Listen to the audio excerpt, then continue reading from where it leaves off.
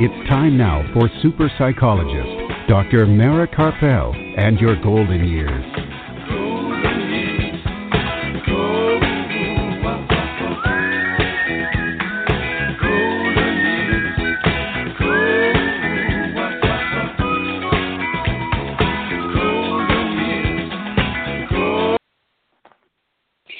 Good evening and welcome to Dr. Mara Karpel and Your Golden Years right here on blogtalkradio.com. It's on drmarakarpel.com this evening and every Sunday evening at 5 p.m. Central Time and at 6 p.m. Eastern Time. And today is Sunday, March 17th, and we are back in beautiful Austin, Texas.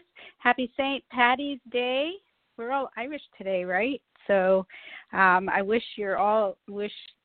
hope that you're all having a lot of luck today on St. Patrick's Day, and we'll try to make it lucky here. We're going to have a great program for you.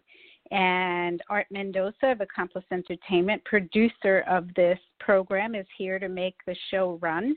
And we have, like I said, a great show in store for you. In a little while after the break, we'll be joined on the phone from the West Coast Educator Kindness Consultant and founder of kindliving.net, Andy Smallman.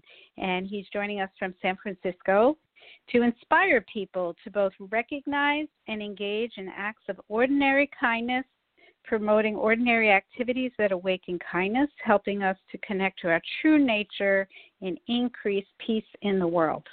Perfect, right? I talk about that all the time, and he is the expert. He's the kindness expert, so I'm really excited to have him on the program. And then later in the program, Kristin Wright will join us from Central Texas, and she just returned from a trip to the Texas-Mexico border with Courts and Ports, a 2-day immersion experience, engaging people of faith. It's an interfaith experience to witness hand the legal and law enforcement processes related to immigration, detention, and deportation that are occurring right now in South Texas. And so Kristin is back after witnessing all of this, and she's going to let us know what she witnessed firsthand. No fake news here. It's all firsthand information.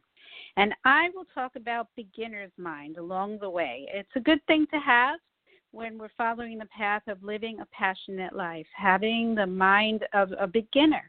And that's not a bad thing, that's a good thing. So I'll explain that some more, and we'll have some more little tidbits here and there. And throughout this evening's show, we will have time to take your questions.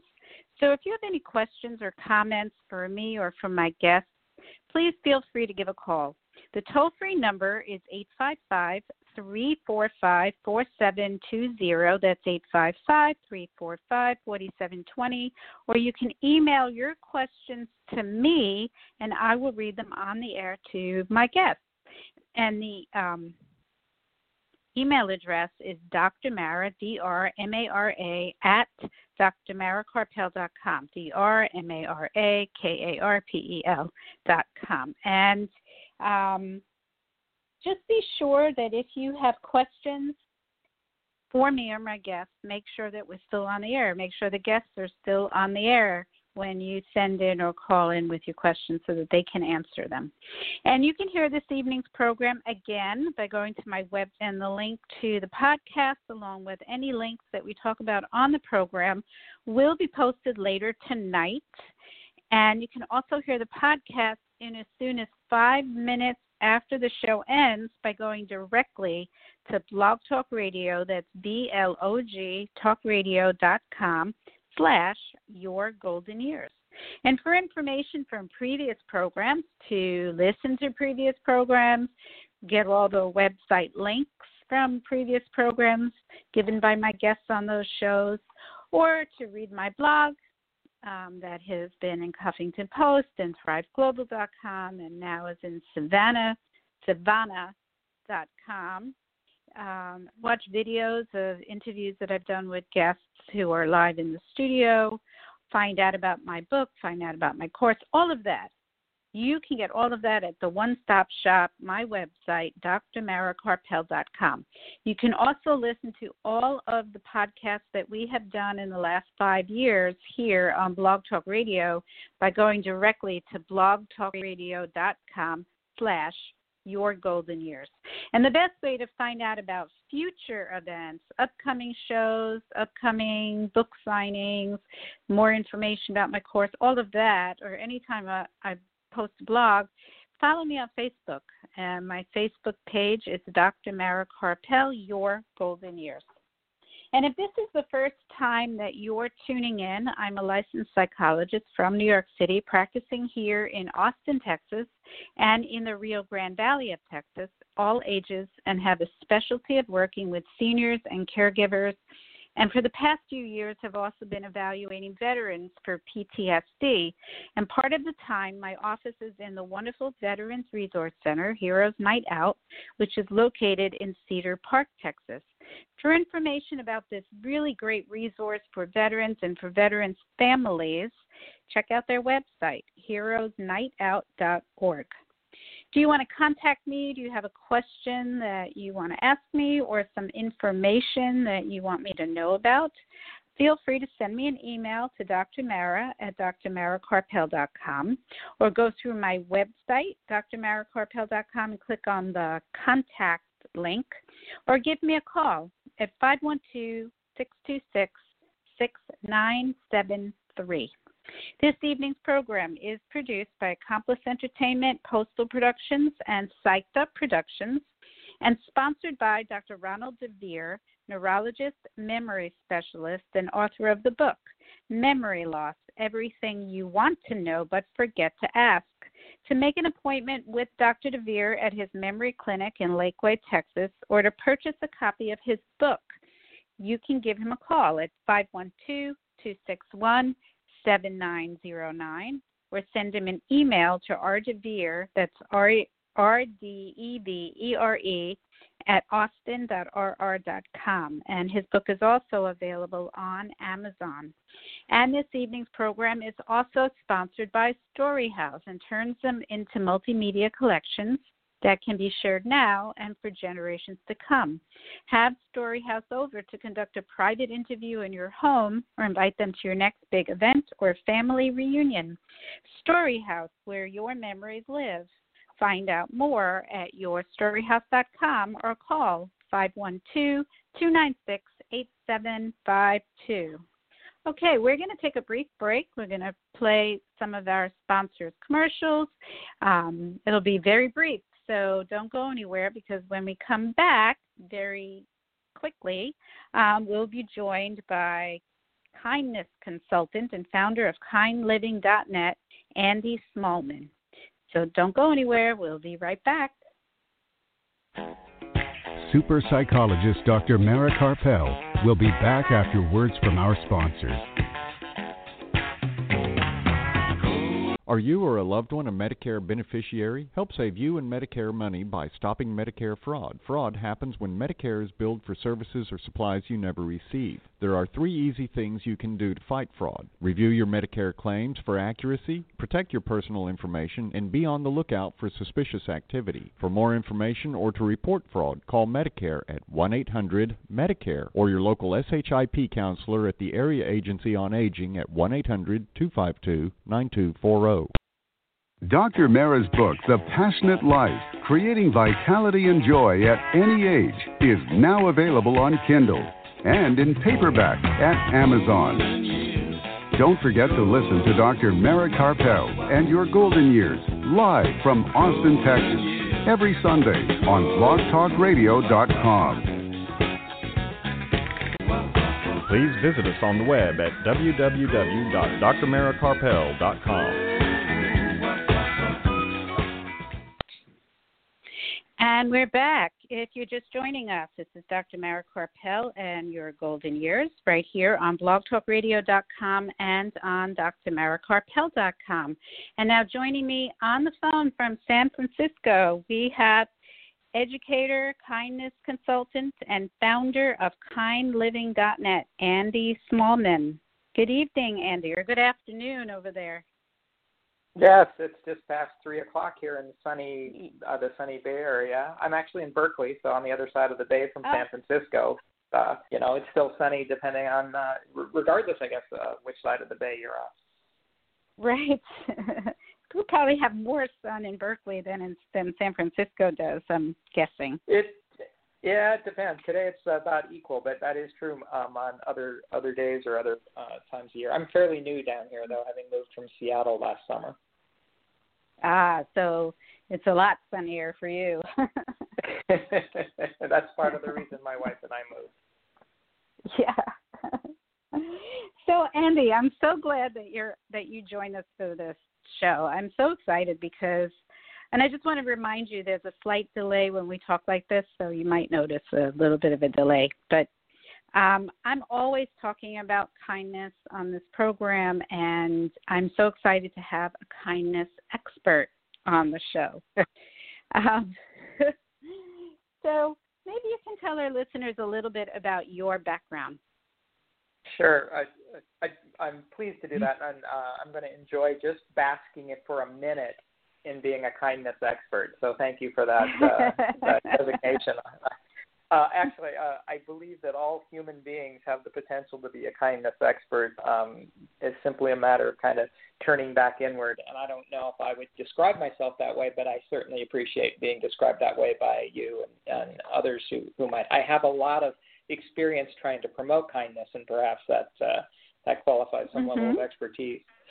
My background is I'm an educator. So in my early mid-20s, I ended up getting a master's degree and a teaching certificate specifically to work with children, so elementary and middle school. And that particular work was kind of a drive of mine that I didn't fully identify until I was actually volunteering in the Big Brothers Big Sisters program. And knew that I always enjoyed kids, but it wasn't until I had done this volunteer work that I was like, I think I'm supposed to do this professionally, and then made that a kind of an end goal. A focus point is, well, how can I do this professionally, and becoming a teacher specifically was what came to my mind. And it was during my work really early on, which would be now in the late 80s, early 90s, that I really identified a certain way I wanted to work with children, and that was really more about kind of the concepts of self-actualization and what does it mean to be a whole person, and how can schools contribute to that. My sense at the time was that education was out of whack or out of balance, focusing way too much on the head and not enough on the heart. And so the work that I have done really has been about trying to bring that into balance as an educator. And kindness is actually a byproduct of that particular kind of philosophy and kind of goal that I had set for myself. So are you still teaching? I think I'm never going to stop teaching, but I'm not doing it formally. With the help of my wife and a number of other parents, in 1994, I actually started a school built on the idea of kindness and environment being a place where students felt accepted for who they are. That's called the Puget Sound Community School, and can find it at pscs.org. And it's in Seattle. It's in its 25th year now. So obviously I did a lot of teaching during those, actually 24 years that I was with the school.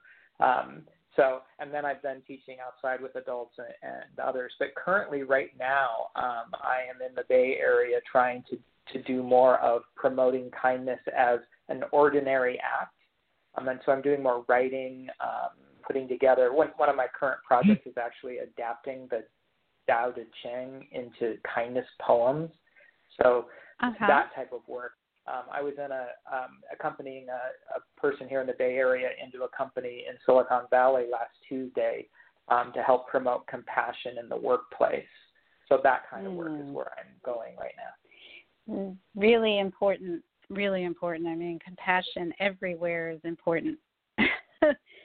So, and certainly I don't think of people certainly in corporate environments having a lot of compassion.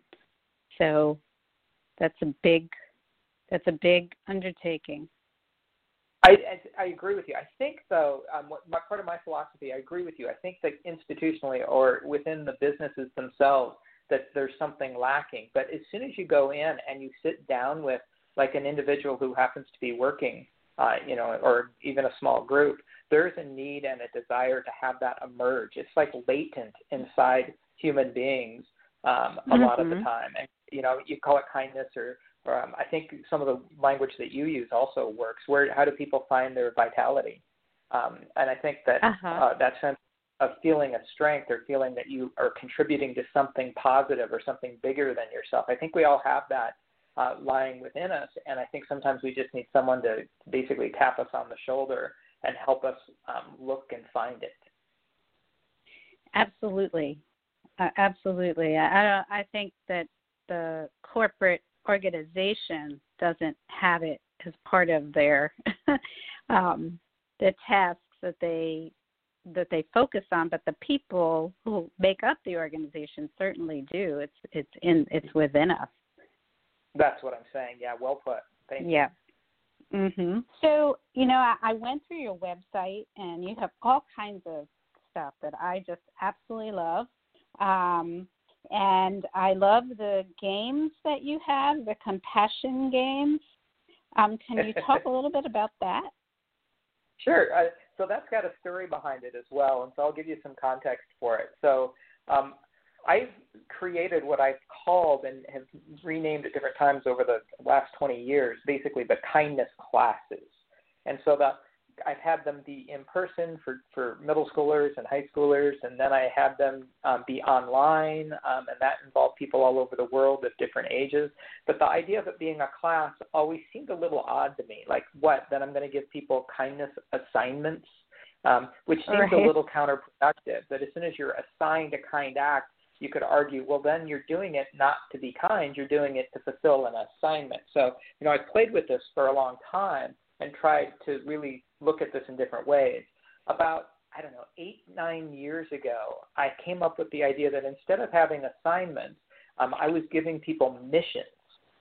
And so it was like deputizing people to actually go out and do something that I think they wanted to do anyway, but I was giving them a little bit of a focus for it. So this man in Seattle, his name's John Raymer, he was actually instrumental in bringing the Dalai Lama to Seattle as part of this compassion action activity back in, 2011, 2010, right in there.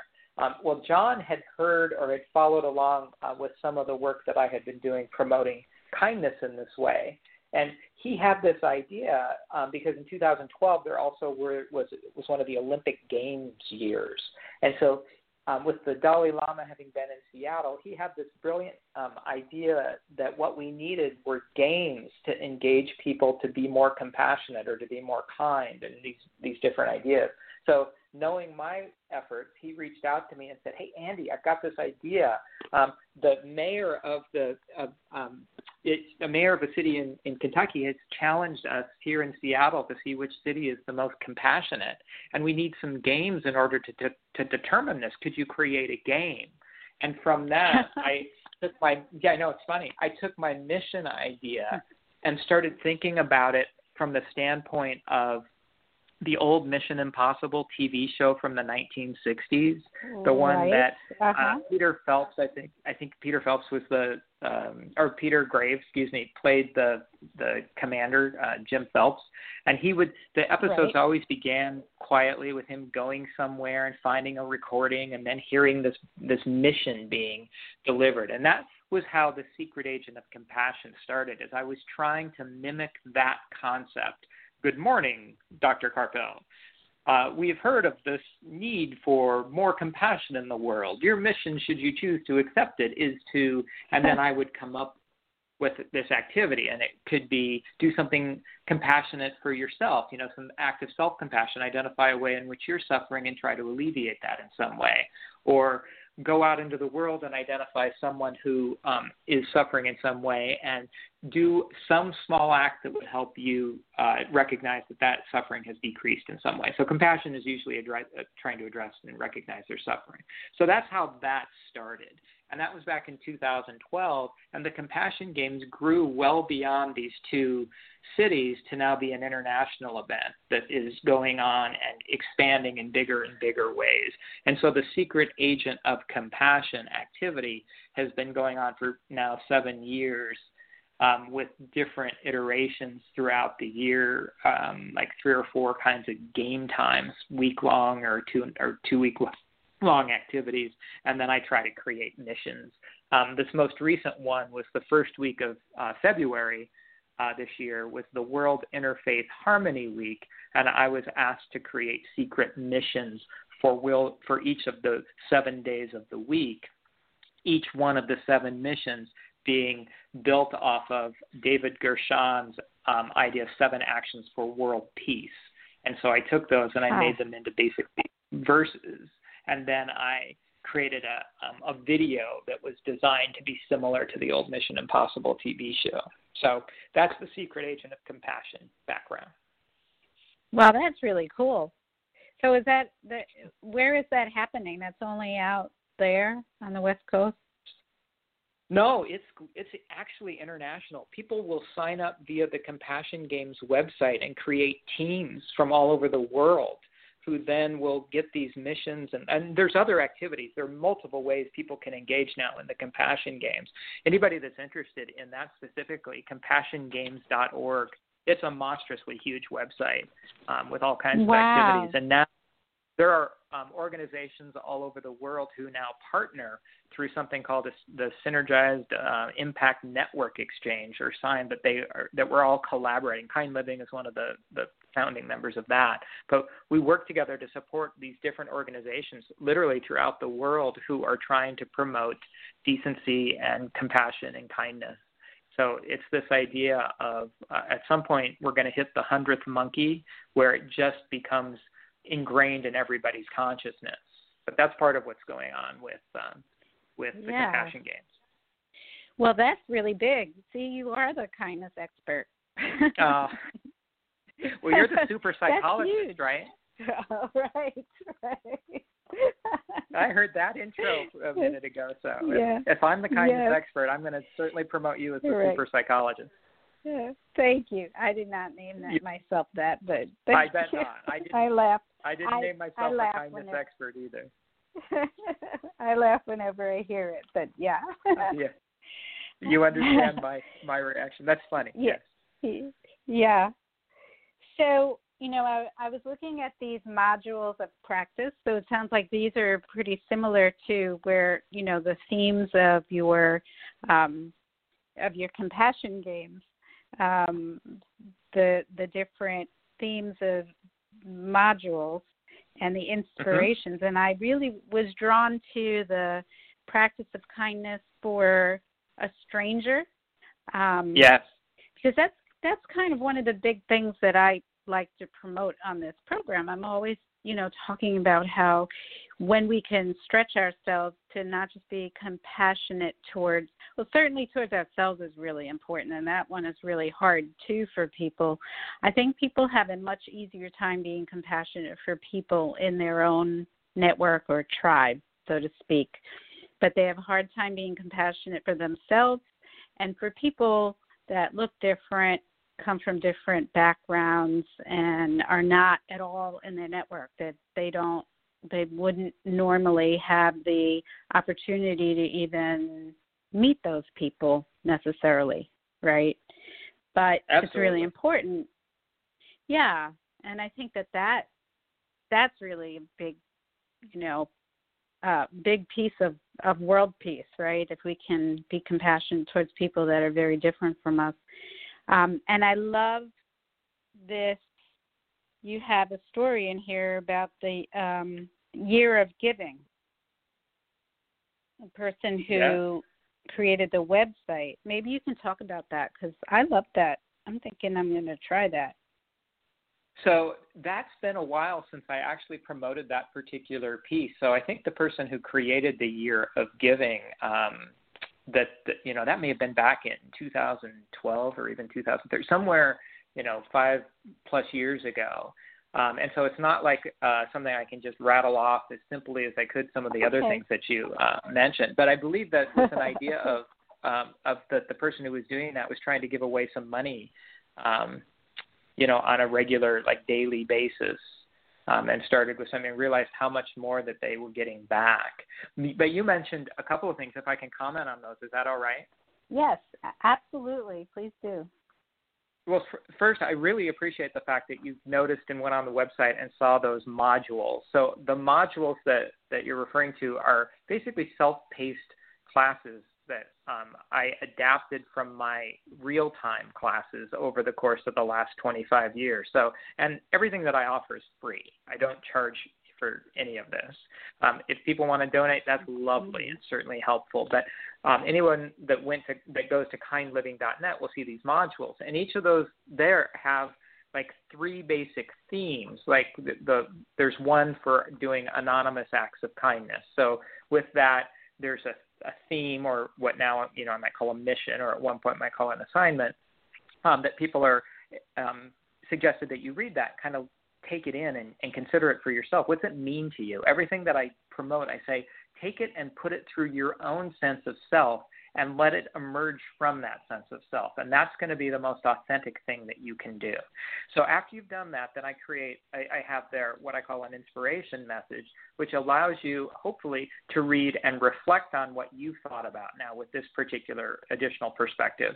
And then at some point, there's an act. So you complete an act. And then after you've done that, and the act of, typically an act of kindness of some sort, then I suggest that you read the reflection comments that I've posted there. So that's what the modules are all about. I think there's like 4 of them maybe that are there, including one that uses the old Twilight Zone TV show. So you watch an episode of the Twilight Zone and engage in an act of kindness.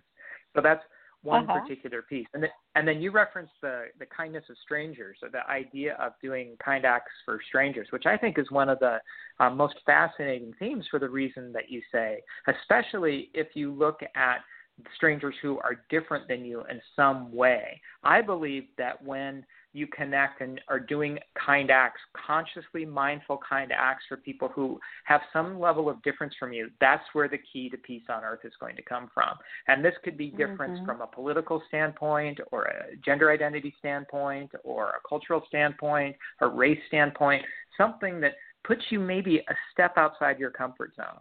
And then getting to know that person on some level. It doesn't necessarily mean that they have to know that you did this kind act for them, but that you're expanding your level of awareness. So that's part of the idea behind that. One time I was promoting that concept, and I was using for that inspiration message a song by a musician named Tom Waits, who I think is actually a genius. I don't know if he's not that well known, but Tom Waits has released music since the early 70s, and in like 1979 he wrote a song and had it as a duet with Bette Midler, and the song is called "I Never Talk to Strangers." And the idea being that this couple basically are sitting at opposite ends of a bar, and they've recently broken up with their significant others, and they are kind of insulting each other initially, like, what are you doing here? What are you doing here? But by the end, they recognize that the only way you're ever going to meet someone new is to talk to a stranger. But if you never talk to strangers, you'll never meet anyone, because we all begin as strangers. And so part of the idea is to get out of your comfort zone and get to know somebody. And what's part of my goal, like you said, is to try to get to know somebody who's different than you in some way. So, there were some things here that you talk about that I'm looking at. I'm like, I really like this. Like, going to the library and putting up the money for the next $10 worth of fines. That's completely anonymous, because the person who goes to return a late library book has no idea who you are. Part of my goal of Thank you. And part of my goal of creating ideas like that, or posting or promoting ideas like that, I didn't create all of these. I've seen some of these and adapted them, is twofold, really. One, it's the superficial level, which is totally fine, is this idea that now that person won't have to pay for their fine, and that seems nice. And that idea came out of, like, you'll see other ideas of people seeing an expired parking meter and putting a quarter in that, or buying a cup of coffee for the person in line behind you. These are pretty standard kinds of random acts of kindness ideas, which are phenomenal, and I love these ordinary acts. But really the thing that's a little bit deeper that I'm hoping to promote in people's minds is that we're all part of this universe that is taking care of each other, and there's a magic to it. Mm-hmm. There's this idea that if somebody has that fine paid for, or that coffee purchased for them, or whatever, that they're going to stand up a little bit straighter and say, that was kind of out of the blue and kind of cool.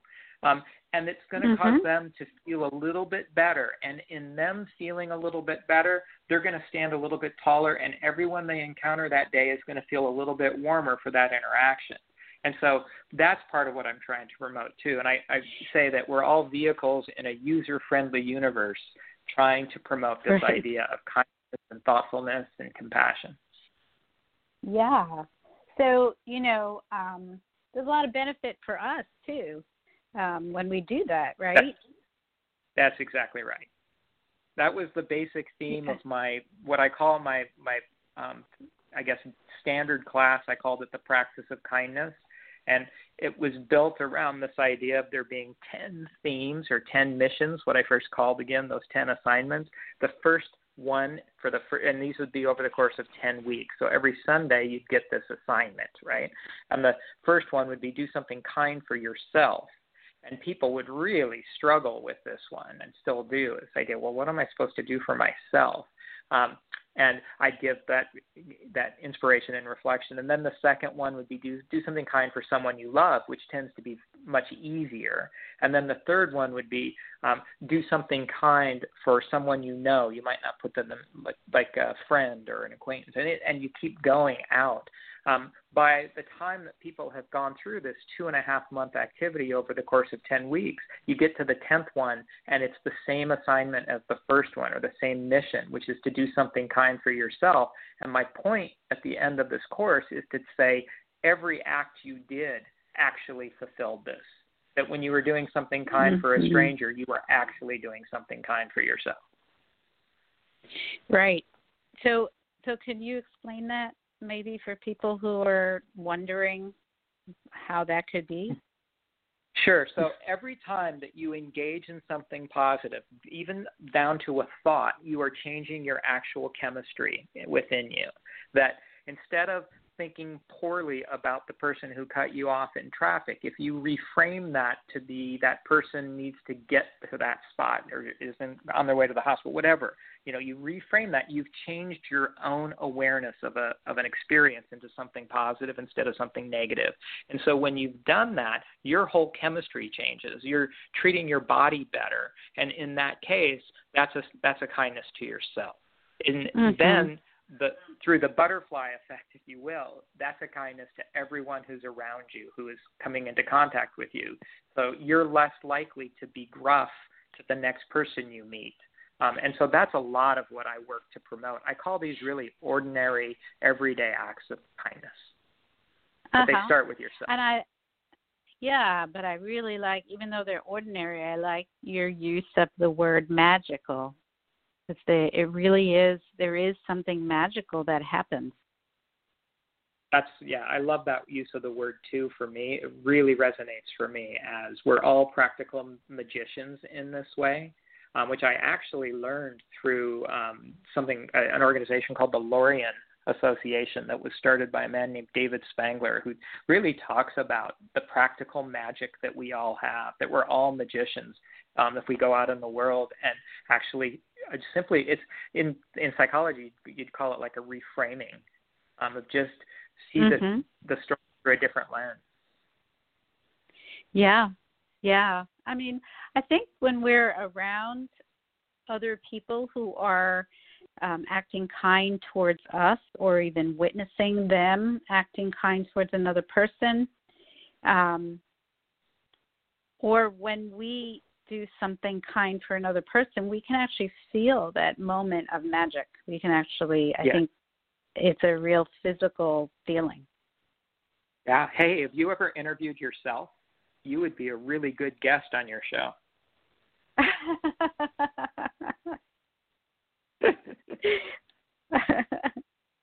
Well, I've never. What's that? Oh, I was going to say, I said that, and I was trying to be a little bit silly, but then I started imagining you actually doing it, where you'd have to, with an engineer or somebody. But it would really be fascinating. I don't know, but I think there's something magical about that whole idea. Well, I just, when you're saying what you're saying, it just kind of brings up these thoughts for me, because I've never used the word magic in that situation, but it really is magical. Yes, I like I said, it really resonates with me, and I'm really tickled and pleased that's something you've picked up on. Yeah. So if people are interested in becoming part of this and learning from you how to be more kind and compassionate and to have some of that magic in their lives, what are some ways that they can do that? Well, the first thing, the simplest thing they can do is kind of the obvious one, is they could visit the Kind Living website and just take a look and see, what are they drawn to. And that's the thing that I really try to get across to folks. I'm not trying to be an evangelist for kindness. I'm simply saying I think this is natural. And I do this because it helps me feel like I'm creating meaning and providing meaning in the world, but really beginning with myself. Mm-hmm. I feel good because of this, that I provide this. Every time I sit down and maybe create some new content that I post on the website, or the Tao of Kindness, as I put it, activity, or the inspirational poem that I'm posting every Monday on social media sites, that everything actually makes me feel better, and it gets back to the magic that you and I are talking about. So if somebody is drawn to anything they've heard in this interview, I encourage them to go to kindliving.net and just see, does something there draw them? Where are they pulled? And I'm easy to reach. So my email address is there, and I will respond to anyone who reaches out and wants to connect with me. I also publish a lot of writing on a social media site called Medium. So people can find me if they know what Medium is. And Facebook, they can find me, Twitter, Instagram, like I said, I'm all over out there if somebody would like to connect and think that I have something to offer them. And really what I'd say is it's a two-way street. As soon as someone reaches out to me, I'm getting something too. Mm-hmm. Well, actually, it was through Medium that you and I connected. I saw one of your blogs. That's right. Thanks for that reminder. Yep. That's exactly how we met. Yep. And you were very quick to respond, so I agree that you're accessible. Well, I'm going to post. Go on. I was just going to say that to me, it's just a matter of promoting kindness and ordinary acts of thoughtfulness, or however anyone wants to put it. This last week, I started referring to it as I'm a promoter of cheerfulness. I like that idea too, and that came from my mother. And I experimented with having a new email signature file that says cheerfulness advocate. And any of those things are really what I'm trying to do. And I really think this is really important right now. We're feeling such, at least in the United States, a lot of divisiveness. And I just want people to connect with other people and feel good about it. Absolutely. It's very much needed. So thank you for doing what you're doing. And I can tell that it's a passion of yours. So, and that's great. So what I'm going to do is I'm going to post all of those links that you mentioned, the kindliving.net, Medium, your page on Medium, Facebook, and also the Compassion Games. I'll post that on my website. If they go to my website and look for the post about this show later tonight, they'll be able to go there and they'll get all of that, and they can just click on them and it'll take them to all of those websites. Sweet. Thank you. I have a personal website as well. It's just kindnessandy.com. And that's I've got like a host of years worth of blog posts, including my family's travels to France that are archived there. And it also introduces people to the school that I founded and to Kind Living and the Secret Agent of Compassion game. And there are links at kindnessandy.com to my Medium profile, to the Facebook page. So that's a kind of one-stop shop for things that I'm trying to do. Okay, I'll be sure to, I'll put that one there too for sure. So thank you so much for coming on the program. Let's stay in touch because you're doing such great things. I want to stay in touch with you. Oh, Dr. Karpel, thank you so much. I would love to stay in touch, and anytime I can do something that you think might support what you're doing, because I think it's pretty darn phenomenal. When I look at the work you're doing, the book that you've written, and it's inspirational. Well, thank you. Okay, so we'll keep in touch. All right. Thanks so much. You enjoy the rest of your day. That's what I'm planning to do next. I think my wife and I are going to take our little puppy for a walk. Very nice. Okay. We'll talk soon. All right. Take care. Thank you again. All right. Okay. Bye-bye. All right. Yep. Bye. All right. So we're going to take a brief break. We have lots more to come, so don't go anywhere. We'll be right back. Worried about memory loss? Dr. Ronald DeVere, certified neurologist and director of Alzheimer's disease and memory disorders in Lakeway, has been helping those with dementia and memory loss for over 12 years. Specializing in the diagnosis, treatment, and counseling of those with memory loss and dementia, Dr. DeVere also has a book to reduce your worry and fear by knowing the facts. Memory Loss, Everything You Want to Know But Forget to Ask, available now on Amazon.com. Dr. Ronald DeVere, Alzheimer's disease and memory disorders center in Lakeway, and his book, Memory Loss, Everything You Want to Know But Forget to Ask. For more information or to schedule an appointment, call 512-261-7909. Dr. Mara's book, The Passionate Life, Creating Vitality and Joy at Any Age, is now available on Kindle and in paperback at Amazon. Don't forget to listen to Dr. Mara Karpel and Your Golden Years live from Austin, Texas, every Sunday on blogtalkradio.com. Please visit us on the web at www.drmarakarpel.com. All right, and we are back. If you're just joining us, this is Dr. Mara Karpel in Your Golden Years right here on blogtalkradio.com and on drmarakarpel.com. And before we go to our next guest, I'm going to talk a little bit about beginner's mind in terms of following your passion. And before I talk about that, let me just fill you in on some news. So just to catch you up, I recently did a Facebook Live post about de-stressing in any way that you can and about my commitment to a 40-day meditation challenge that I created for myself and an invitation for anyone out there to join me on that 40-day challenge. We could all be on different days. Right now I'm on day 8.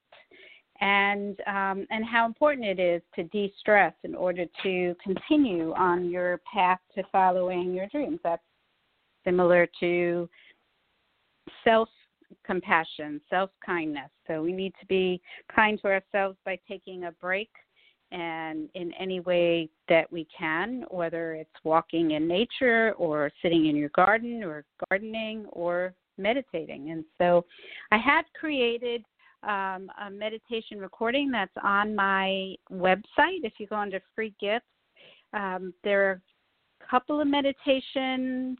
The one that's for vitality and joy and inner peace, that's the one that is a mindfulness meditation. And I'm in the process of creating a 9-minute meditation because my challenge is to do meditation at least 9 minutes every day.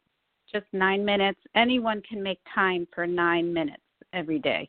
But now that I'm, in up to day 8, I've increased it. Today I did double that. I did 18 minutes. And it's getting easier and it feels good. And so if you want to watch the live video, it's still up on my Facebook page, and that's Dr. Mara Karpel, Your Golden Years. And this Thursday, I will do another Facebook Live. And the advantage of watching it live is that you can send me questions during the video, while I'm doing it, and I can answer your questions right then and there. But if you watch it and you have a question later, you can always post it on my Facebook page, and I'll respond.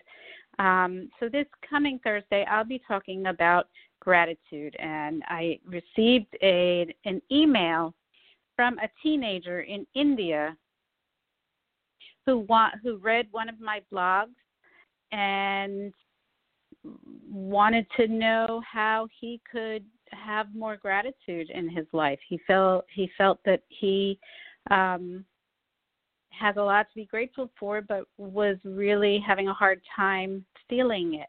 And so we had a back and forth about how to practice gratitude. And so Thursday I'm going to talk about that. I'm going to read a little bit. I got his permission to share it. So I'm going to share a little bit of what he wrote and what I wrote back about how to increase your feeling of gratitude, because sometimes it's something that you need to cultivate. It doesn't just happen automatically. So that'll be Thursday at 8 p.m. Central Time. So that's 9 p.m. Eastern and 6 p.m. Pacific. And again, it'll live on my Facebook page afterwards. And my course was scheduled to launch in mid-April, but I have postponed it because I want to create a really good course. So it will be a couple of months later. It is still available for pre-launch sale, and I will extend that. It'll be on sale until it launches, so that if people buy it early, not only is it less expensive, but also people can have a say in what I cover in the course. So if you have questions if you've read the book or you've read an outline of the book and there's something that you feel like you want me to go deeper into in the course, I will try to do that. And I felt like I needed to extend the launch because I really want to create a good course, and I've gotten some extra information about creating a good course, and I want to put it to use. So if I don't want to just put something out there. So that if you just stay tuned here or follow me on Facebook or watch my website, you'll be able to find out when it launches. And I think that's it for now in terms of news. Okay, so mind, because in all honesty, the reason that I started this 40-day challenge for meditation is because I myself was not meditating regularly, even though I recommend it for people to either meditate or have some way to take a vacation from everything, even the very thing that you are passionate about, for a brief time every day, maybe even take a full day off or a week off. We need to find time to have our mind slow down. And I wasn't doing that, even though I was recommending it. I was doing it every now and then, but I wasn't consistent. And one of the things that was happening is that I wasn't getting good sleep. At least one night a week I was missing sleep, which is really important.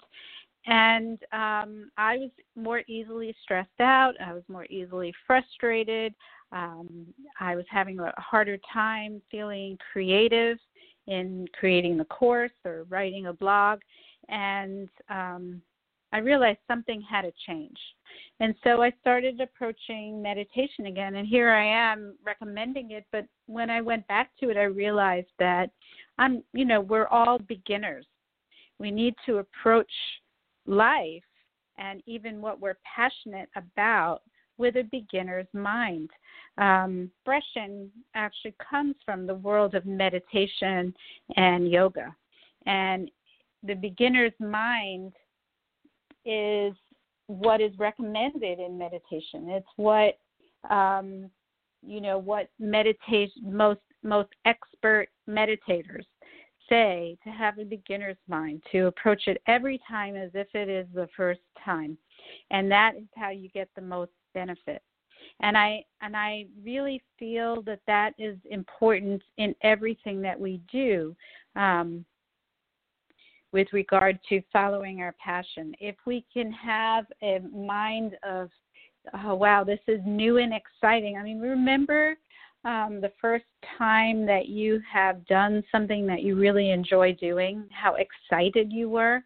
If you can have that excitement every time, then that just increases your passion, and it also makes you better at what you're doing. In fact, I looked online to look for articles about beginner's mind because I was really, curious about what people are writing about this. And what was so interesting was that I found an article that was written for chiropractors. That was very unexpected to find an article for chiropractors about why they should have, recommending to other chiropractors having a beginner's mind. And what they said, they quoted the Wikipedia definition to, basically here, beginner's mind is actually the English expression for a Japanese martial art term, and in Zen Buddhism, as I said, in meditation. And according to, the term is Shoshin in Japanese. And according to Wikipedia, Shoshin is described as having an attitude of openness, eagerness, and a lack of preconceptions when studying a subject, even when studying at an advanced level, just as a beginner in that subject would have. So, and what they said for chiropractors, seeing the attitude of beginner's mind, it allows you to focus on the unique needs of your patient. You'll be able to apply a fresh pair of eyes and ears to how you practice. You'll remain open and curious, which paves the way for making your staff feel valued and building a rapport. And doing this every day helps you maintain enthusiasm and passion for what you do. So I thought that was really interesting that for chiropractors, that was a recommendation. I think it applies for anything that you're doing that you want to keep the passion alive in. And so the definition that I found for beginner's mind, when your mind is open, you're receptive to ideas and possibilities. You see creative solutions to challenges because of your expanded perspective. So when you have a beginner's mind, you're not going in as, well, I know everything, I'm the expert. Rather, you're looking with curiosity. You may know a lot of things. You may have been doing this for a long time, but you always need to be open to learning more and looking at whatever you're doing with a fresh pair of eyes. And if you do that with whatever it is that you're passionate about, it just increases the excitement and the passion for what you're doing. And I'm a beginner. Every day I'm a beginner. I've decided that I really need to step back and look at what I'm doing so that I can feel more relaxed. Why is it that I wasn't sleeping at least one night a week? Well, now I'm back to meditating every day and approaching it like the first time I've ever meditated. In doing what I'm doing and following my passion and my dream and talking here on this radio program and writing blogs and, getting people to read my book and creating this course, I'm right there with you if you're just starting on your journey or you're getting back to your journey. Every day I'm getting back to my journey. I am a beginner with you. I've just been doing it for a while. I've been doing it for several years, but every day I'm a beginner. And when I remember that and I approach what I'm doing with that curiosity and the openness to learn something new, I'm much more creative, I'm much more excited, and I am much more productive. And in fact, that's the approach that I took. Now, I've never made a course online before, so I really am a beginner with that.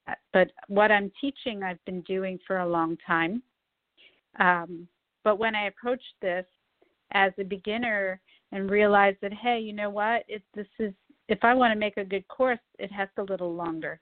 And I'm going to get some advice from people who have created courses. So I'm going to push this off a little bit. Now I'm excited again rather than feeling overwhelmed by this deadline that I put on myself to create this course at a certain time. So I'm open to learning how to create a more interesting course with really like filled with good content and rather than fluff. So I'm just recommending to anyone listening who is out there trying to start on the journey towards your passion or finding yourself feeling like you're in a rut when you've been following your passion, whatever it is that you're doing, try to approach it with curiosity and openness to learn something new, rather than feeling like you should know it all. We're all beginners, and I'm right there with you. All right, so I'm going to take a brief break, and when we come back, we're going to be joined by Kristin Wright, who's going to tell us about what she witnessed on the border and with the immigrants who are seeking asylum. So don't go anywhere. We'll be right back. Are you or a loved one a Medicare beneficiary? Help save you and Medicare money by stopping Medicare fraud. Fraud happens when Medicare is billed for services or supplies you never receive. There are 3 easy things you can do to fight fraud. Review your Medicare claims for accuracy, protect your personal information, and be on the lookout for suspicious activity. For more information or to report fraud, call Medicare at 1-800-MEDICARE or your local SHIP counselor at the Area Agency on Aging at 1-800-252-9240. Please visit us on the web at www.drmarakarpel.com. And we're back. If you're just joining us, this is Dr. Mara Karpel and your golden years right here on Blog Talk Radio and on drmarakarpel.com. And joining us from right here in Central Texas is Kristin Wright, who has just returned from a trip to the Texas-Mexico border with courts and ports to witness what is happening firsthand along the border. So welcome, Kristin. Thank you. Thank you very much for having me. So much for joining us, and thank you so much for doing what you're doing and for letting us know firsthand what you saw. I just want to remind you when we speak like this, there's a slight delay, so it's just good to keep that in mind. Okay. So, Kristin, tell us what you did. What is this group, Courts and Ports, and what is it about? Okay. Well, the Courts and Ports program, it's actually a program that developed as a partnership between Texas Impact, which is an interfaith political advocacy group here in Texas, and they joined up with ACLU of Texas and really came up with this program, the idea of this, and then put it together into a program to have citizens, just regular people, and they recruit primarily, but not only, through different churches representing every kind of faith out there, and to have us actually go and, as you said, bear witness to what is happening. And a lot of the thought is that right now we're just in such a climate where people aren't believing what they see on the news or read, because there's been a increasing perception of all the news as false, fake news.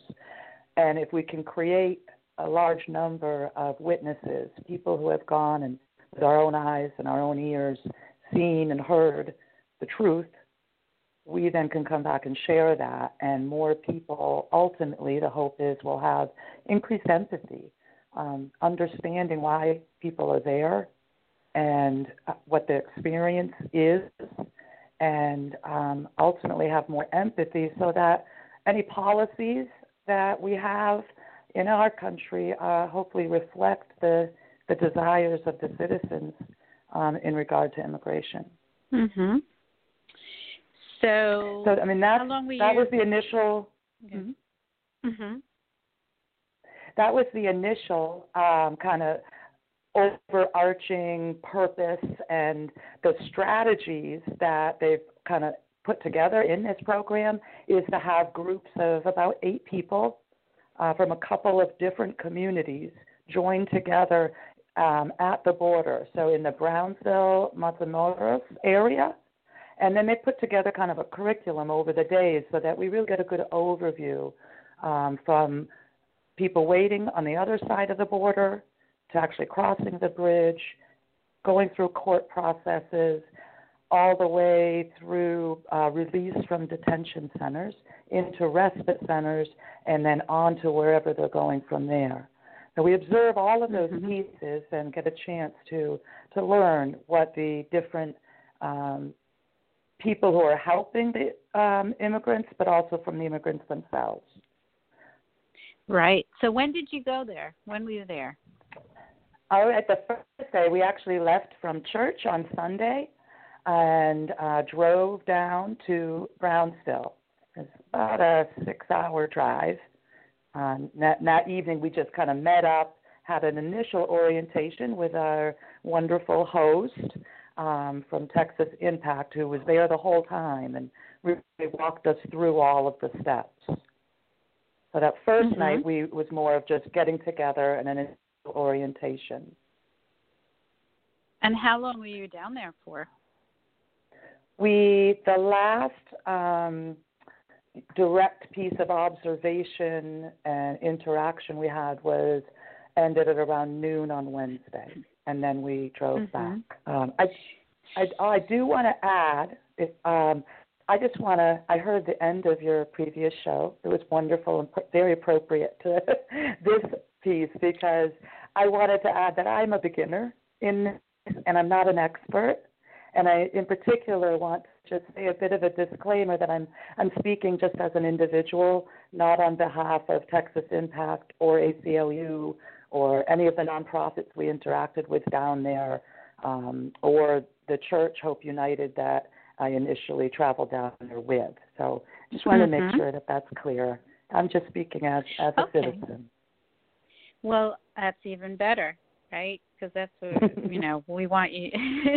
We want you to talk truthfully as you yourself, your experience. Correct. So that's great. Right. So okay, good. So what did you see? Well, the first day, what we did was we went.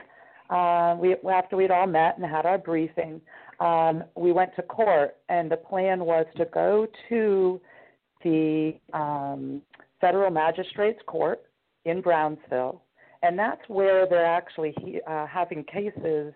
They're criminal cases, people who have been charged with illegal entry, and they're people who did not cross across the border and go through that process that is outlined that they're supposed to go through.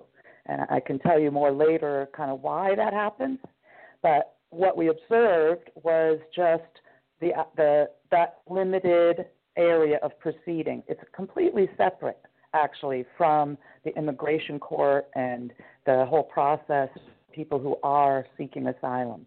These are misdemeanor charges that prior to May 2018, it was up to Border Patrol officers whether they were even going to press charges, because the charge is actually the equivalent of like jaywalking for a first offense, and many times people would just be sent back. But that has changed under the zero tolerance policy changes under Trump and with Jeff Sessions. And so now automatically, pretty much, people are automatically being tried, and it's really backing up the court system, the legal court system for other criminal cases. And there's some worry of how could due process really be happening, because what I saw were 30 plus people all at once having their hearing. There was 2 lawyers, one who spoke for the defense, and it was my overall impression was it was a very perfunctory process where the charges were articulated by the prosecutor, and the magistrate asked if all of the defendants understood, and they all replied one by one, yes. There was a translator there, had headphones on, so they could hear the translator. But it was one translator speaking Spanish, so if anyone, say, is from the mountains in Honduras and speaks a different dialect or even language, and there's people coming from Syria, coming from other countries, I didn't see any other translators. There may be at other times, but that was a concern. But mostly it's just a very, very perfunctory process where everyone has stood up and they sit down after they've given their answer. Everyone is in chains, shackled, and very much being treated as pretty significant criminals, not what I have seen in other U.S. courts where people are being charged with misdemeanors. That definitely stood out. And I know the day that we went, we actually didn't get to go in on Monday. They said it was too crowded and not safe. So I stayed back from the agenda the following morning, and the rest of my group went on across the border. I can tell you more about that in a bit. I went back the next day, and I was able to get in with our host. So that's where I had those observations. The first day there were more people, and they said it was not safe, and we weren't allowed in. And there was also a family there waiting. They wanted to be there to witness their father's charges and the whole process, and they weren't allowed in either. Wow. Okay. And so in the court, sometimes I was the host who's been there, this was her 5th trip there, and she has gone into court each of those times. This was the first time she had witnessed the not being allowed to go in, just as a witness. And prior times, there have been twice as many people in that room, lining the entire room, all in shackles, all asked the same question and replying yes, primarily to, do you understand the charges? That's the first question. And the second is, do you plead guilty? And do you do so of your own volition? Everyone answered yes to all of those. At the very end, the magistrate asks if anyone has any more they'd like to say. And the day that I was there, only one man took advantage of that, and he did request leniency and understanding because he had come over and for financial reasons, especially, and really needed to be able to earn money to feed his family. But other times, Rose told me that she's heard people take advantage of that and tell a little more of their story of why they're here, why they're requesting asylum, and tell some pretty horrific stories. I didn't hear that there. I did hear some very, very disturbing stories in some of our other visits outside of the courtroom, though. Right. So why don't you tell us about that? Where else did you go outside of the court?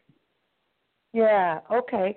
Well, they really The Texas Impact have put together an amazing program, honestly.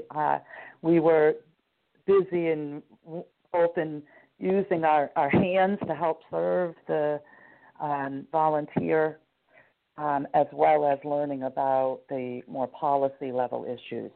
So where we went next on the first day, Monday, we went to the McClellan bus station. And that's where people are dropped off by the busloads, many busloads a day, at the McClellan, just an average size to small, mid-sized city and bus station. Is that, you mean McAllen? McAllen, I'm sorry, what did I say? Oh, okay, all right, McClellan. McAllen. Okay. Right, exactly. And there we met with a lady with it's an organization called Angry Tias and Abuelas of Rio Grande Valley. And she explained she's been there for months now, and she's there 5 or 6 days a week. One of the things that really stood out to me is there's really a handful of volunteers that a lot of the immigrants refer to as angels. Their names are known on the other side of the border because the word gets back, these are people you can trust. These are people who will steer you right. Many of people traveling across multiple countries that are in violent straits as it is, have definitely came to not be confident who they can trust and who they can't. Right. So, yeah. At the bus station, we had volunteers last week. We had a volunteer last week from Brownsville who that group is called Angels, and they do what you're talking about. So yeah. Yes, there are groups and they're working together. But every place we went, it was very clear. This was spring break, and so they had more volunteers than usual. There were students from various colleges who. Wonderful programs of alternate spring break programs. So we saw more volunteers than usual, and it still was not enough, nowhere near. Right. But at the McAllen bus station, the main thing that happens there that was explained is people show up, and they're usually being brought from a detention center, from an ICE detention center, and they've been released, and they are told that they have a court date later. They've been released because they have a sponsor somewhere in the United States. They've gone into the detention center. They've passed a credible fear assessment, which is the very first step in asylum seeking. And they've passed that. Right. And they've identified they have a sponsor they can go to. So with that piece of information, they're given a few pieces of paper, like about their next court date. And they are brought to the bus station. Some have no money. Some have no idea. Those speak English don't have an idea of how to get through the next legs of their journey, or even understand to say their sponsor is in New Hampshire. They have no sense of where New Hampshire is in relation to Texas. Right. So the volunteers with Angry Tias and Abuelas, and probably the other folks that you spoke with last week, they go around and talk with everybody, look at what their papers are, help them understand what they say, what they need to do so that they comply with any orders and make sure they understand. Like, for instance, a lot of people are given a court date right there in McAllen, even if their sponsor's in New Hampshire or Wisconsin. So a first thing they have to do to not make the mistake of not showing up for a court date is they have to make contact and request a change of venue for that first date. And you can imagine there's a lot of people who have been traveling for months and fleeing from very violent, scary circumstances, walking clearly. I mean, some people nearly emaciated, clearly lost a lot of weight, sick, and they're not understanding a lot of these pieces. And there aren't employed people doing that kind of assistance. It's volunteers. So that's what we saw mostly there. We saw families almost all were families and young children, very tired, quite exhausted. Some people come there after first having gone to Catholic Charities, which we went to next, and I'll tell you about that. That's a respite center that also gets bus loads of people from a detention center dropped off every day, and they do some more work before people go off on the buses. But some people go straight to the buses. It's really one of the things that stood out to me was all the volunteers that have been in the thick of this for months report that it changes weekly, if not daily at times. So at one point you thought you knew where people were going to get dropped off and about how many and what they'd need, and then it changes, and that it's different at different sites, different detention centers, different ports of entry, all have a surprising amount of variance in what they provide and how they do so. So the biggest things that stood out and what the volunteers there shared is there are a lot of people who come there. If they went to the Catholic Charities Center, which we went to next, they come with clean clothes. They have belts and shoelaces. The Catholic Charities helps provide some packed meals they can bring with them, and their bus ticket information is straightened out, and they're pretty good to go. But the people who didn't go there will come, and their clothes don't fit, they're dirty, and they don't have belts or shoelaces because those were confiscated in a detention center. So a lot of those kind of things are provided, as well as just the assistance in mapping out where they're going and making sure that they have like the phone numbers they need. Phone cards are another thing that they give people to make sure they can make the contacts they need and in case they get lost or anything.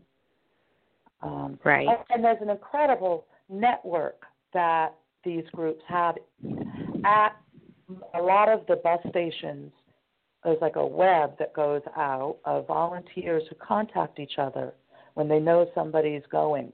There are a lot of cities where they don't have contacts, but if they do, they keep them and they reach out and coordinate best they can. So a family of 7 from Guatemala is leaving today, and they should be there this afternoon. If you could have someone to help make sure that they make their connection or, whatever from there. So, and there's that has been very helpful, they've said, as that's been developed. Wow. These volunteers are doing full-time jobs. Absolutely. Beyond. And I think each of the organizations has like a couple paid staff people who oversee the whole thing. But I mean like their whole agency, not this element of their service. Right. You know what I mean? The Catholic Charities in McAllen does a lot more than this, but they have, I don't know if you've heard of Sister Norma, but she's one of those angels that is referred to. Okay. So that's the next place we went. We went to Catholic Charities. It's called the Sacred Heart Respite Center, and it's just a way too far away from the McAllen bus station for people to walk. So they're dropped off by bus at the Sacred Heart Respite Center. And when we walked in, when we went to the bus station, it had been a lot more crowded early in the morning. It was still fairly crowded, but a number of people had departed on buses, and there hadn't been another big load dropped off. But when we got to the Sacred Heart Respite Center, it was packed. Packed like if you've ever gone to a rural elementary school. It was about that size. Like I'm from rural Maine originally, and the schools will have like 50 people in them. This was an old health center, clearly a health center that was no longer up to grade for licensing for a health center, but was being used as best it could be to house, feed, and equip immigrants with some basic necessities that they don't have when they leave the detention center. So it was this maze of long lines with volunteers sorting donated goods, cooking meals, sitting at computers, and there were lines of family members, clearly exhausted, who were waiting to either get a pair of shoes or clothes for themselves or someone in their family, one outfit, and you take what you get, one meal, and you take what you get.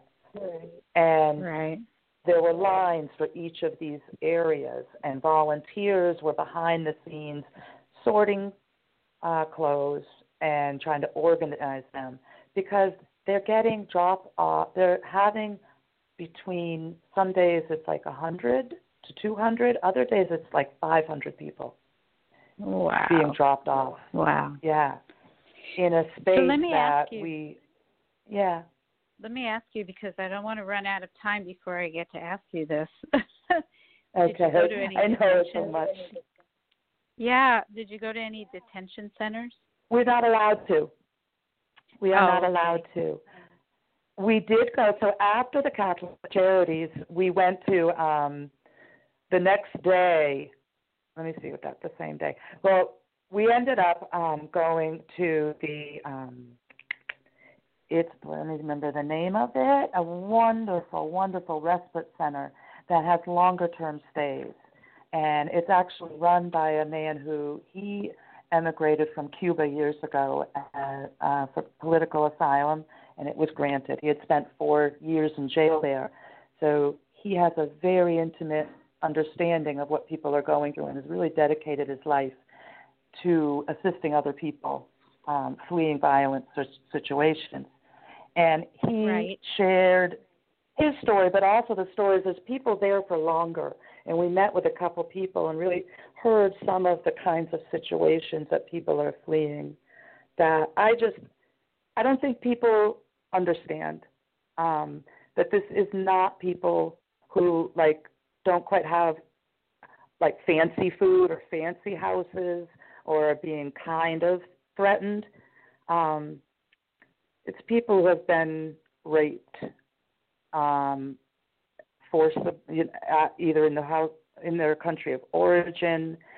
It's mothers who are fleeing, clutching their baby to their chest, refusing to even talk to anyone until a priest says, "I'm a priest, you're safe with me," and then sharing stories like that. Why they're clutching their baby is to save their life, because they left their home city.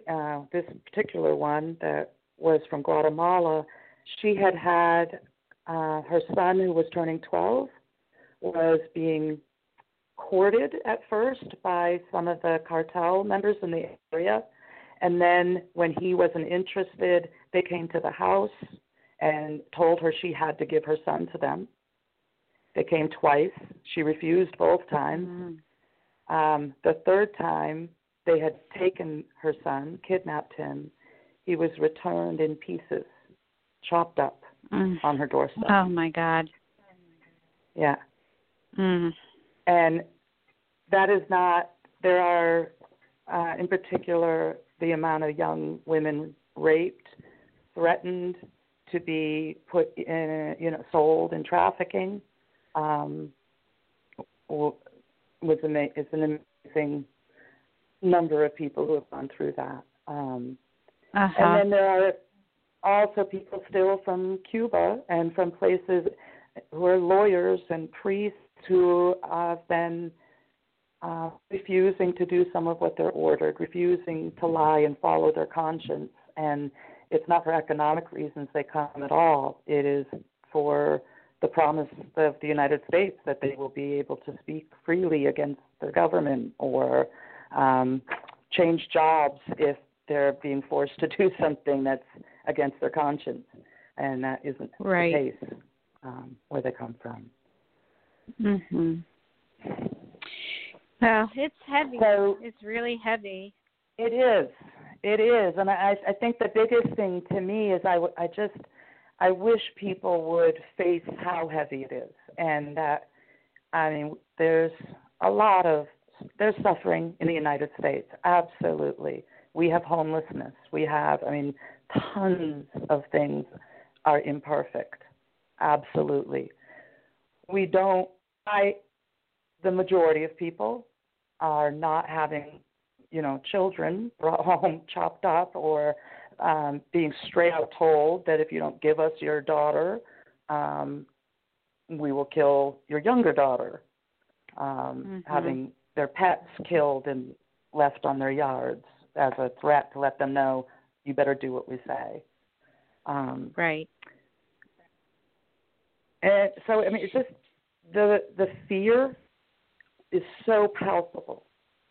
And if anything, it's disconcerting to me was how obedient everybody was. Any place I've been in, a school, a store, any place, kids are running around, people are loud. Each place we went, there were just eyes asking for guidance, following orders, and seeking to do this, whatever the next step is. Right. And grateful, just so grateful every step of the way. And it was just so stood out as contrast of the rhetoric that we're hearing about the criminals and at the border. That I personally lost a piece of jewelry, and one of the young moms chased me down the hall to make sure she gave it back to me. I'll never forget just how powerful that was to see the reality compared to what you hear if you just watch some of the news channels we have right now. So if there are listeners who want to get involved somehow or be part of, somehow be helpful in this whole thing, do you have any recommendations for them? I do. Again, not as an expert, but those of us who went spent a lot of time brainstorming how we can how we can make a difference, and really came down to kind of chunking the different ideas into two areas, one being short-term humanitarian relief. Some people may not be as interested in engaging or as comfortable, with policy change and those longer-term strategies and desperately needed interventions. But there's also an immediate short-term humanitarian relief. So any of these agencies that I've mentioned, and I will say them again, the Catholic Charities Sacred Heart Respite Center in McAllen, the Southwest Good Samaritan Ministries in Los Fresnos, Angry Tias and Abuelas, RGV, Rio Grande Valley, all of them, they need donations to cover the food, sanitary supplies, toiletries, bus tickets, and phone cards. And there's a real need for money to pay for immigration lawyers, because the majority of people go through the next step of the process without immigration lawyers. And one of the saddest statistics I found out is even after seeing people elated because they finally got out of detention centers through the process and were off to a sponsor, only 20% of those, once they go to that next step in immigration, stay and get a green card or a form of citizenship that allows them to continue in their path towards citizenship. 80% are deported.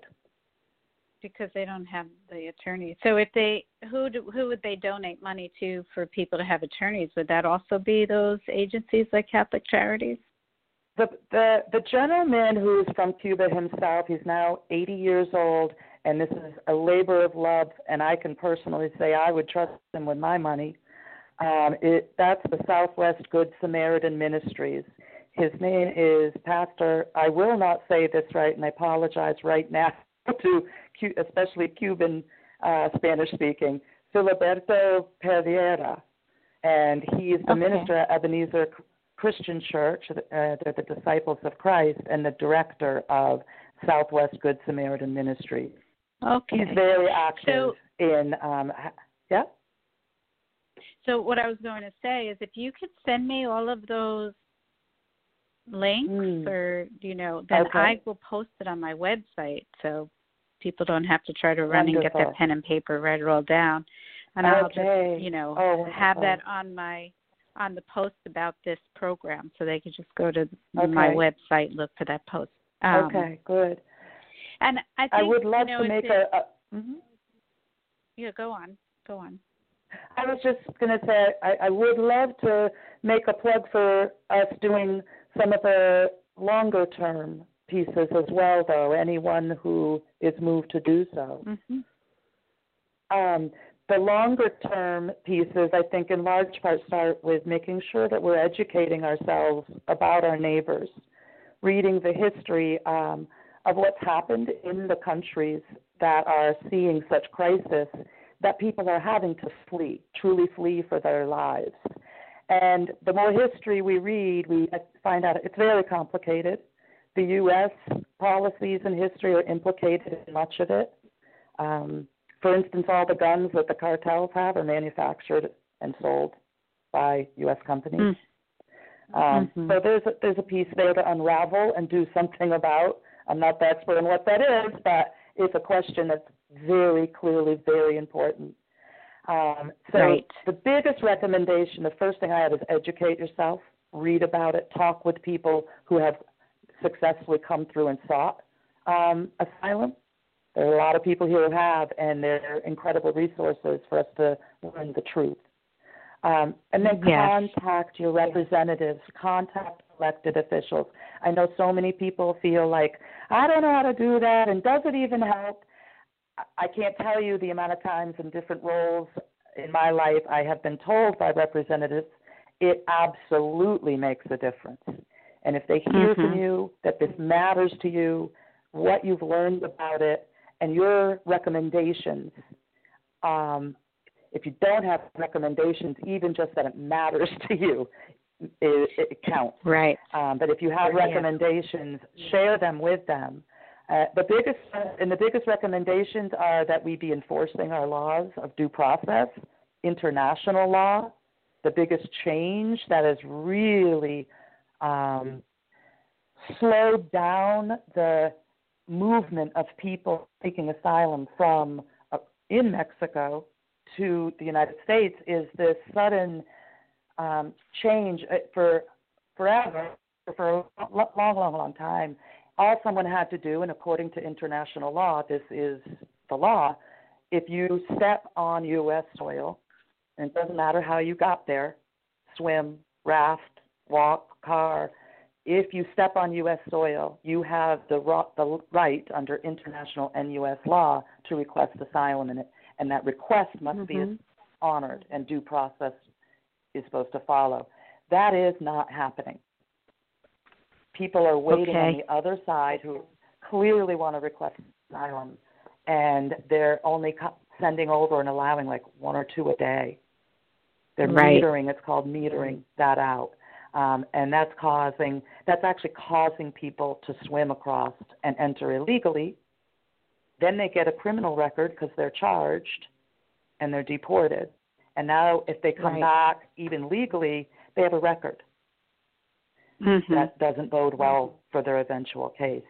So calling people and saying, please repeal the zero tolerance policies that have created this humanitarian crisis, that the piece that U.S. has contributed to that historically and much more recently, we need to back out of those pieces and employ sensible processes that people can understand and are humane. I agree. Those are a long term. Well, thank you, Kristin, for, I think people are listening. There was somebody who contacted me after the last program to find out the contact information for Team Brownsville that is helping the people across the border. And now she is bringing a team of people from Austin in April to go help them. So, hopefully people are listening to this. I do have someone coming on in a future show, Jack White, who is the director of Good Neighbor Settlement House. That's one of the places where their people are staying overnight when they're released from detention centers. So he's going to come on and talk about what they're doing and how people can help with that. So I think people are starting to, and it's, thank you so much for coming on the program and letting us know what you actually witnessed firsthand, because I think that is really what the most important, powerful way to get people to start getting involved and changing it. Right? Well, thank you Watching for it on the news providing. is not enough. It's not doing it. Yeah. I really appreciate your providing this platform to share and spread my personal, individual experience, so that hopefully some people will hear I'm just a citizen who has been moved by this in the news, but really felt I needed to see with my own eyes to better understand the truth. Yeah, and thank you so much, and we'll be in touch, and and we need to get more people doing this and seeing it. So I will send you that information so you can post that. Please do. And I will also share my information if there's anyone who wanted to contact me. That would be fine. About going there or anything. Yeah. Yes. So and I will post all of that on my post about this program later tonight. Okay. Okay. Thank you so much. Well, I really appreciate it. All right. And thank you. Okay. You have a good evening. Thank you. Okay. You too. All right. Yes. Okay. You too. All right. Bye-bye. All right. So we had a packed show, and before Art knocks us off the air, let me let you all know what is coming up next week. Next Sunday, March 24th. Joining us once again from New York, we have the celebrated wellness expert, motivational speaker, mental health advocate, and author of Strong in the Broken Places, a memoir of addiction and redemption through wellness, Quentin Denny. Quentin Denny has been on the program several times, and now he's going to join us to talk about his book that he published recently about fighting a war of anxiety, depression, and addiction, and how he healed himself. And also, as I mentioned, Jack White, I'm not sure if he's coming on next week. He will be on very soon. We just haven't set the date, and I didn't hear back if next week will work, but he might be on next week. And he is the professor of social work at the UT Brownsville, Rio Grande Valley, and director of Good Samaritan Settlement House in Brownsville. So he's going to come on to talk about that and what they're doing to help the asylum seekers in part of that process that Kristin just shared with us.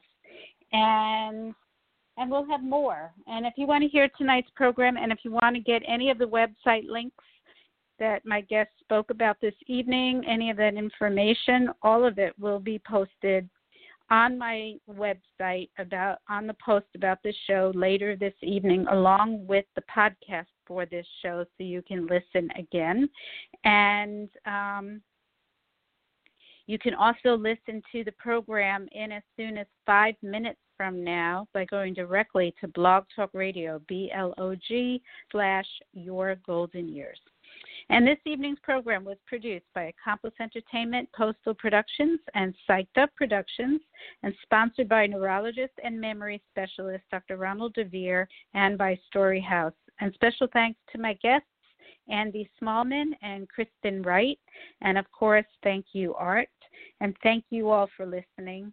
Have a peaceful night and inspiring week. And remember, youth has no age. Good night, everyone.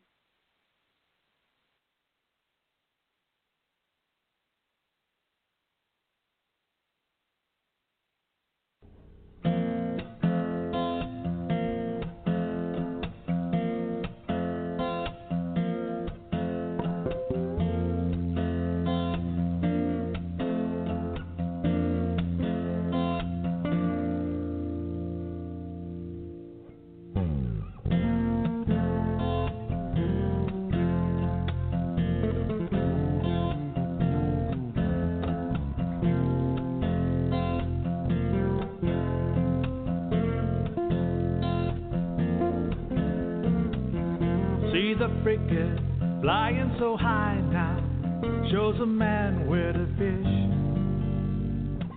Watch Vicente, he lies in his hammock, teaches tourists how to live, and he knows how to live.